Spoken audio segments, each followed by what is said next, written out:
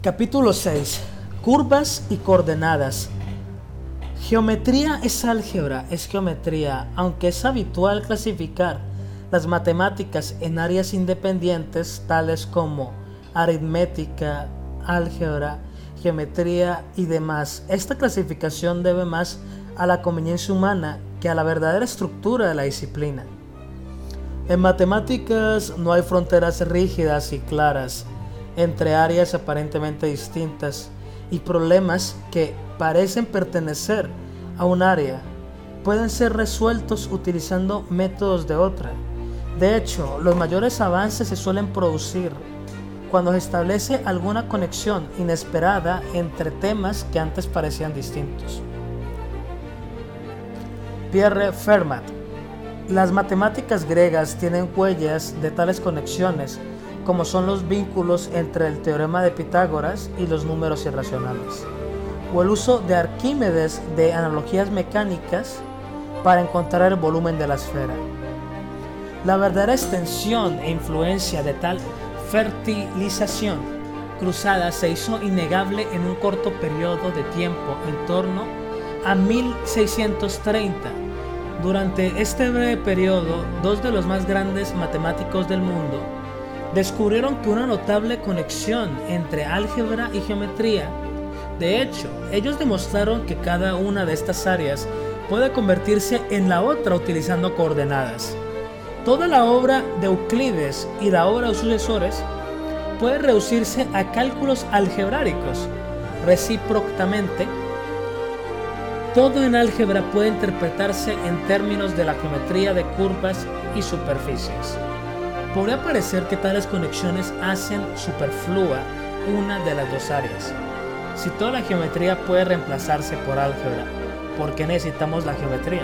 La respuesta es que cada área tiene su punto de vista característico, que en ocasiones puede ser penetrante y poderoso. A veces es mejor pensar geométricamente y a veces es superior el pensamiento algebraico. La primera persona que descubrió las coordenadas fue Pierre Fermat. Fermat es más conocido por su trabajo sobre la teoría de números, pero también estudió muchas otras áreas de las matemáticas, incluidas la probabilidad, la geometría y las aplicaciones de la óptica. Alrededor de 1620, Fermat estaba tratando de entender la geometría de curvas y empezó por reconstruir, a partir de la poca información que disponía, un libro perdido de Apolonio llamado Sobre los loci en el plano. De hecho, Fermat se embarcó en sus propias investigaciones, que escribió en 1629, pero no publicó hasta 50 años más tarde, como Introducción a los locis planos y sólidos.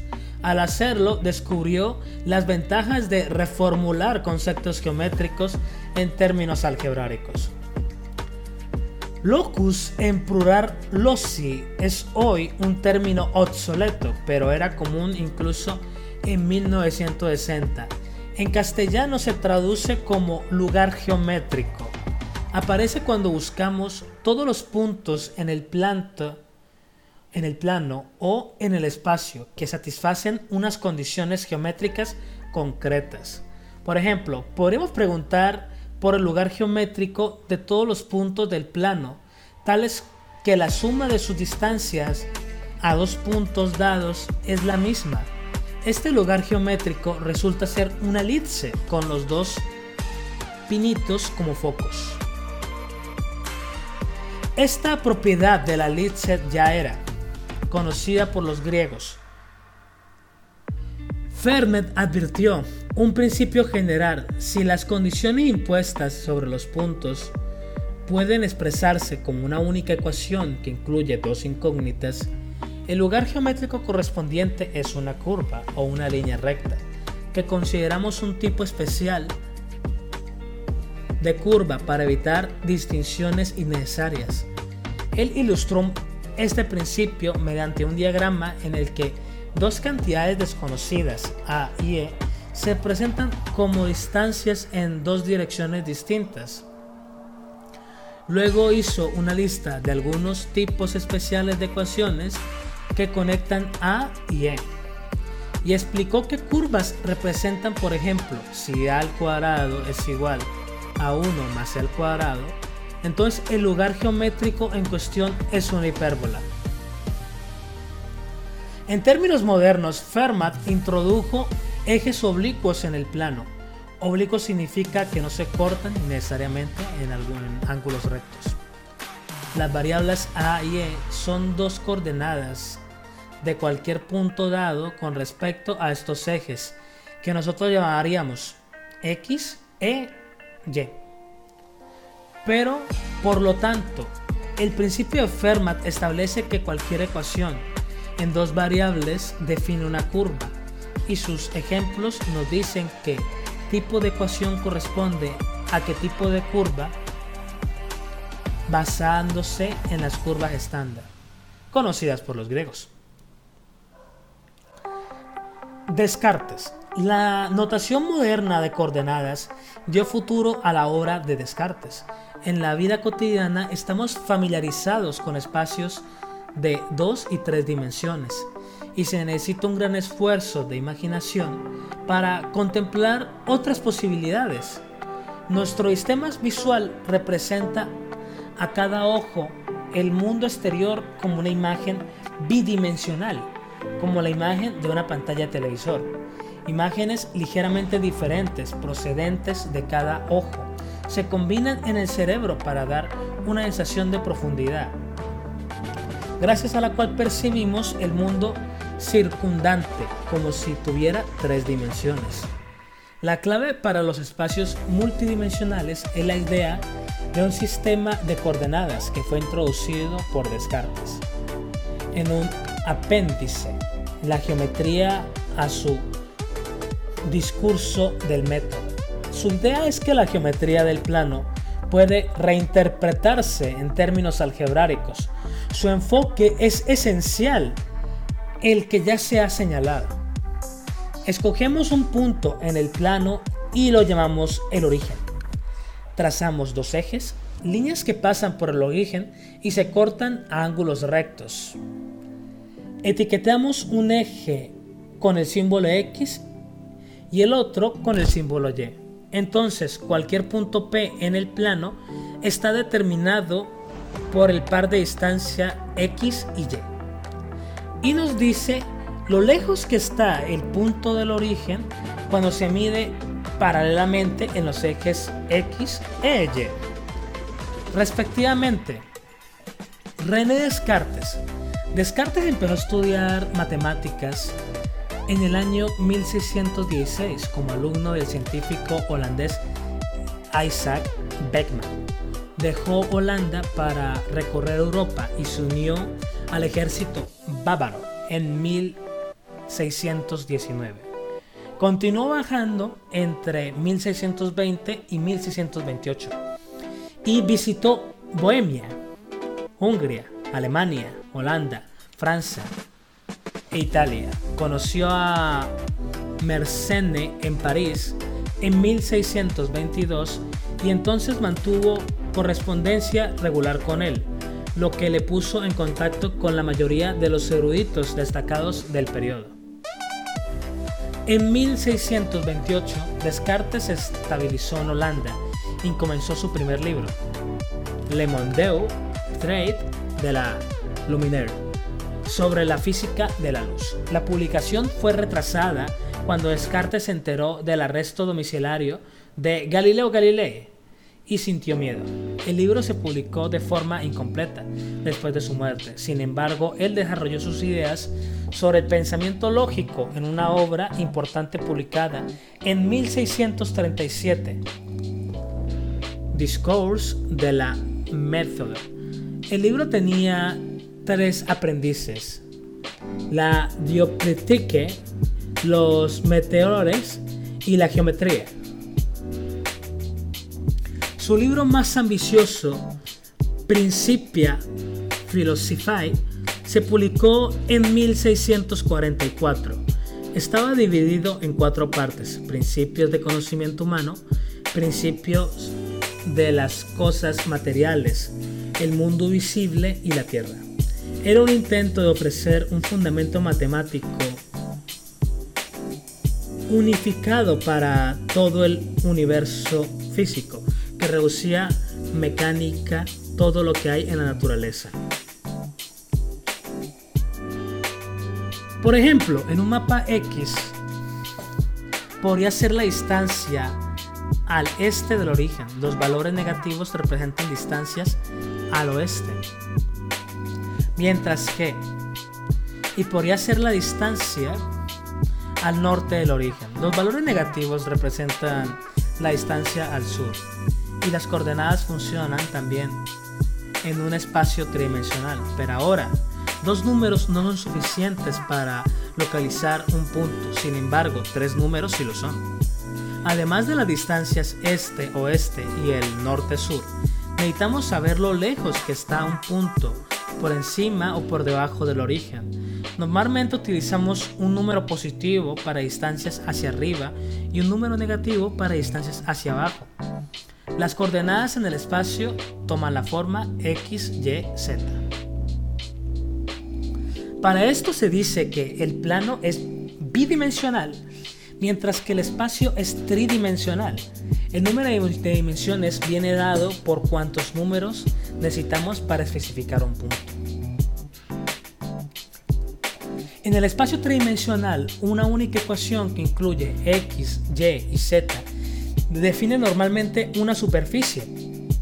Por ejemplo, X al cuadrado más Y al cuadrado más Z al cuadrado igual a 1 afirma que el punto X, Y, Z está siempre a una distancia 1 del origen, lo que implica que yace en la superficie de la esfera unida cuyo centro es el origen. Nótese que la palabra dimensión no está definida aquí por sí misma. No encontraremos el número de dimensiones de un espacio encontrado, algunas cosas llamadas dimensiones, y contándolas. Luego, en su lugar, calculamos cuántos números se necesitan para especificar una posición en el espacio, y ese es el número de dimensiones. Coordenadas cartesianas. La geometría de coordenadas cartesianas revela una unidad algebraica tras las secciones cónicas, curvas que los griegos habían construido como secciones de un cono doble. Desde el punto de vista algebraico, resulta que las secciones cónicas son las curvas más simples después de las líneas rectas. Una línea recta corresponde a una ecuación lineal, ax más by más c igual a 0, con constantes a, b, c. Una sección cónica corresponde a una sección cuadrática, a de x al cuadrado más b de y, x, más c de y al cuadrado, más d de x, más e de y, más f igual a 0. Con constantes a, b, c, d, e, f, Descartes estableció este hecho, pero no dio una demostración. Sin embargo, estudió un caso especial basado en un teorema debido a Pappus que caracterizaba las secciones cónicas, y demostró que en este caso la ecuación resultante es cuadrática. Pero pasó a considerar ecuaciones de orden más alto que definen curvas más complejas que la mayoría de las que aparecen en la geometría clásica griega. Un ejemplo típico es Folium de Descartes, con ecuación x a la 3 más y a la 3 menos 3axy igual a 0, que forma un lazo con dos extremos que tienden al infinito. Quizás se dio aquí la contribución más importante hecha por el concepto de coordenadas. Descartes se partió de la visión griega de los objetos que estaban construidos por medios geométricos específicos y las vio como el aspecto visual de una fórmula algebraica. Como comentó Isaac Newton en 1707, los modernos, que van mucho más allá que los griegos, han recibido en geometría todas las líneas que pueden expresarse por ecuaciones. Estudios posteriores inventaron numerosas variantes sobre el sistema de coordenadas cartesianas. En una carta de 1643, Fermat asumió que las ideas de Descartes y la extendió a tres dimensiones. Aquí menciona superficies tales como elipsoides y paraboloides, que están determinadas por ecuaciones cuadráticas en las tres variables x, y, z. Una contribución influyente fue la introducción de las coordenadas polares por Jacob Bernoulli En 1691, él utilizó un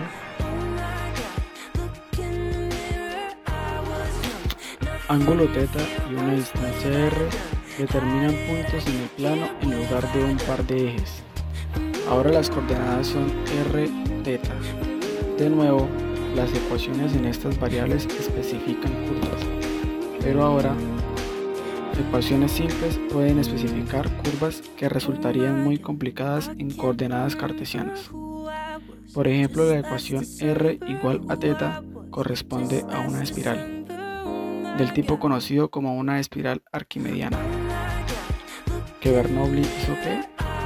Una lista de control de los Bernoulli. La familia Bernoulli tuvo una enorme influencia en el desarrollo de las matemáticas. Eran suizos y durante 4 generaciones produjeron matemáticas importantes, tanto puras como aplicadas.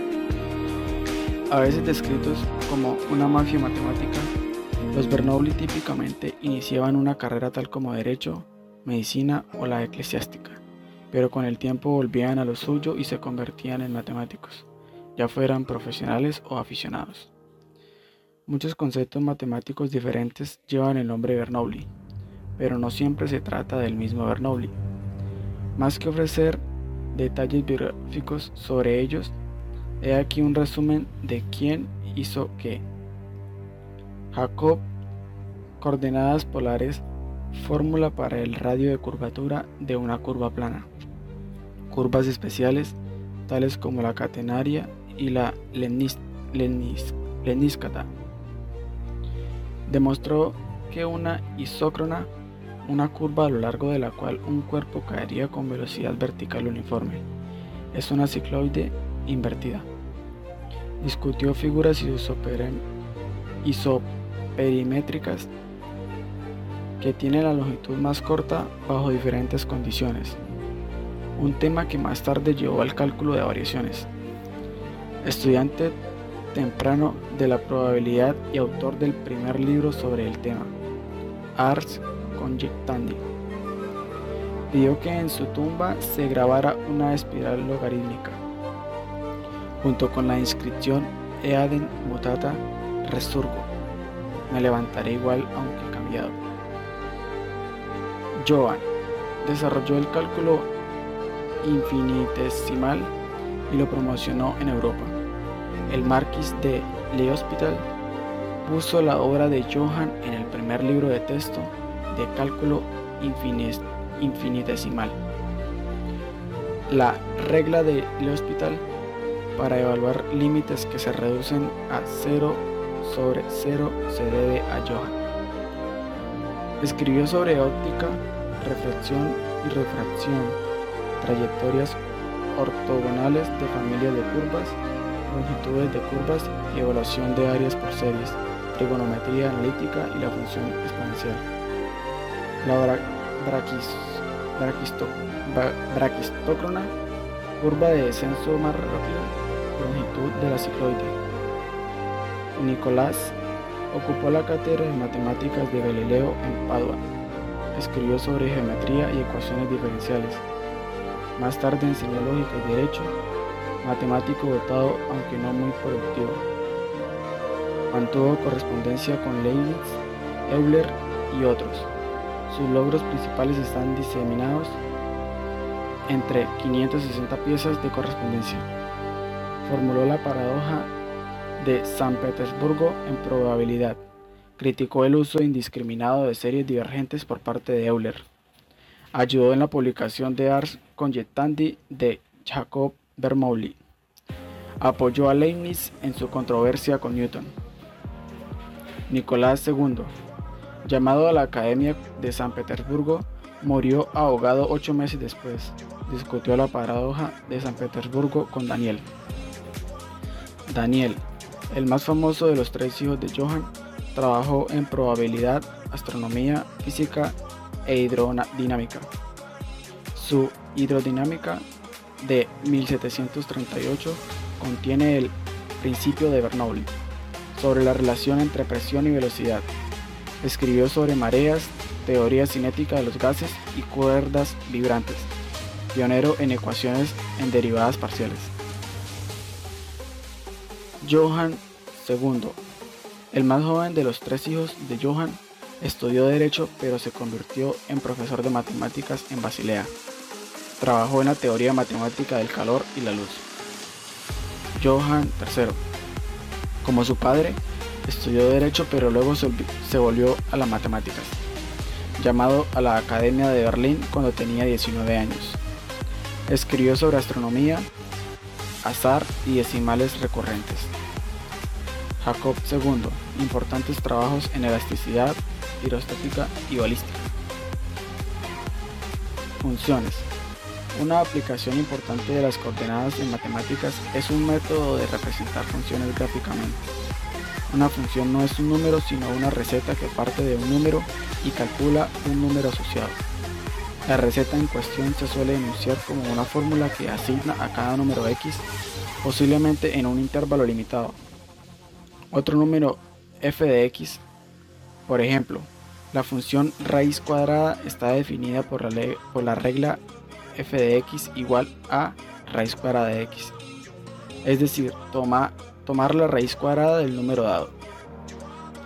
Esta receta requiere que x sea positivo. Análogamente, la función cuadrado se define por f de x igual a x al cuadrado, y esta vez no hay restricciones sobre x. Podemos representar una función geométricamente definiendo la coordenada y para un valor dado de x, por y igual a f de x. Esta ecuación establece una relación entre las dos coordenadas y por consiguiente determina una curva. Esta curva se denomina gráfica de la función f. La gráfica de la función f de x igual a x al cuadrado resulta ser una parábola. La de la raíz cuadrada f de x igual a raíz cuadrada de x es media parábola, pero acostada. Funciones más complicadas llevan a curvas más complicadas. La gráfica de la función y igual a seno de x es una curva ondulada. El mensaje más profundo de la geometría de coordenadas trata de las conexiones cruzadas en matemáticas, conceptos cuyas realizaciones físicas parecen totalmente diferentes, pueden ser aspectos diferentes de lo mismo. Coordenadas geométricas hoy.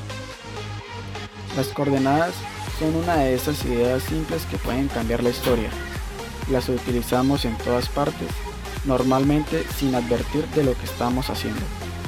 Prácticamente todas las gráficas por computador emplean un sistema de coordenadas interno, y la geometría que aparece en la pantalla se trata de manera algebraica. Una operación tan simple como rotar una fotografía digital unos pocos grados para poner el horizontal, se basa en la geometría de coordenadas. ¿Para qué le servían las coordenadas? La geometría de coordenadas puede ser utilizada en superficies más complicadas que el plano, tales como la esfera. Las coordenadas más comunes en la esfera son la longitud y la latitud. Por ello, la cartografía y el uso de mapas en navegación puede verse como una aplicación de la geometría de coordenadas. Longitud y latitud como coordenadas. El principal problema de navegación para un capitán consistía en determinar la latitud y la longitud de su barco. La latitud es relativamente fácil, porque el ángulo del sol por encima del horizonte varía con la latitud y puede ser tabulado. Desde 1730, el instrumento estándar para encontrar la latitud fue el sextante, ahora casi obsoleto por el GPS. Fue inventado por Newton, pero él no lo publicó. Fue redescubierto de forma independiente por el matemático inglés John Hadley y el inventor americano Thomas Godfrey. Los navegantes anteriores habían utilizado el astrolabio, que se remonta a la Arabia medieval. La longitud es más complicada. El problema fue finalmente resuelto construyendo un reloj de alta precisión que se ponía en marcha con la hora local en el punto de partida del viaje, la hora de la salida y la puesta del sol, y los movimientos de la luna y las estrellas dependen de la longitud, lo que hace posible determinar la longitud comprobando la hora local con la hora del reloj. La historia de la invención del cronómetro por John Harrison, que resolvió el problema, ha sido muy bien narrada por Dava Sobel en Longitud. ¿Para qué nos sirven las coordenadas? Nosotros seguimos usando coordenadas en los mapas, pero otro uso común de la geometría en coordenadas se da en la bolsa, donde las fluctuaciones de algunos precios se registran como una curva. Aquí la coordenada X es el tiempo y la coordenada Y es el precio. Cantidades enormes de datos financieros y científicos se registran de la misma manera. Las apariencias superficiales pueden ser engañosas. Buena parte de la efectividad de las matemáticas como forma de entender el universo deriva de su capacidad para adaptar ideas y transferirlas de un área de la ciencia a otra. Las matemáticas son lo último en transferencia de tecnología, y son estas conexiones cruzadas que se nos han revelado durante los últimos 4000 años, las que hacen de las matemáticas una disciplina unificada.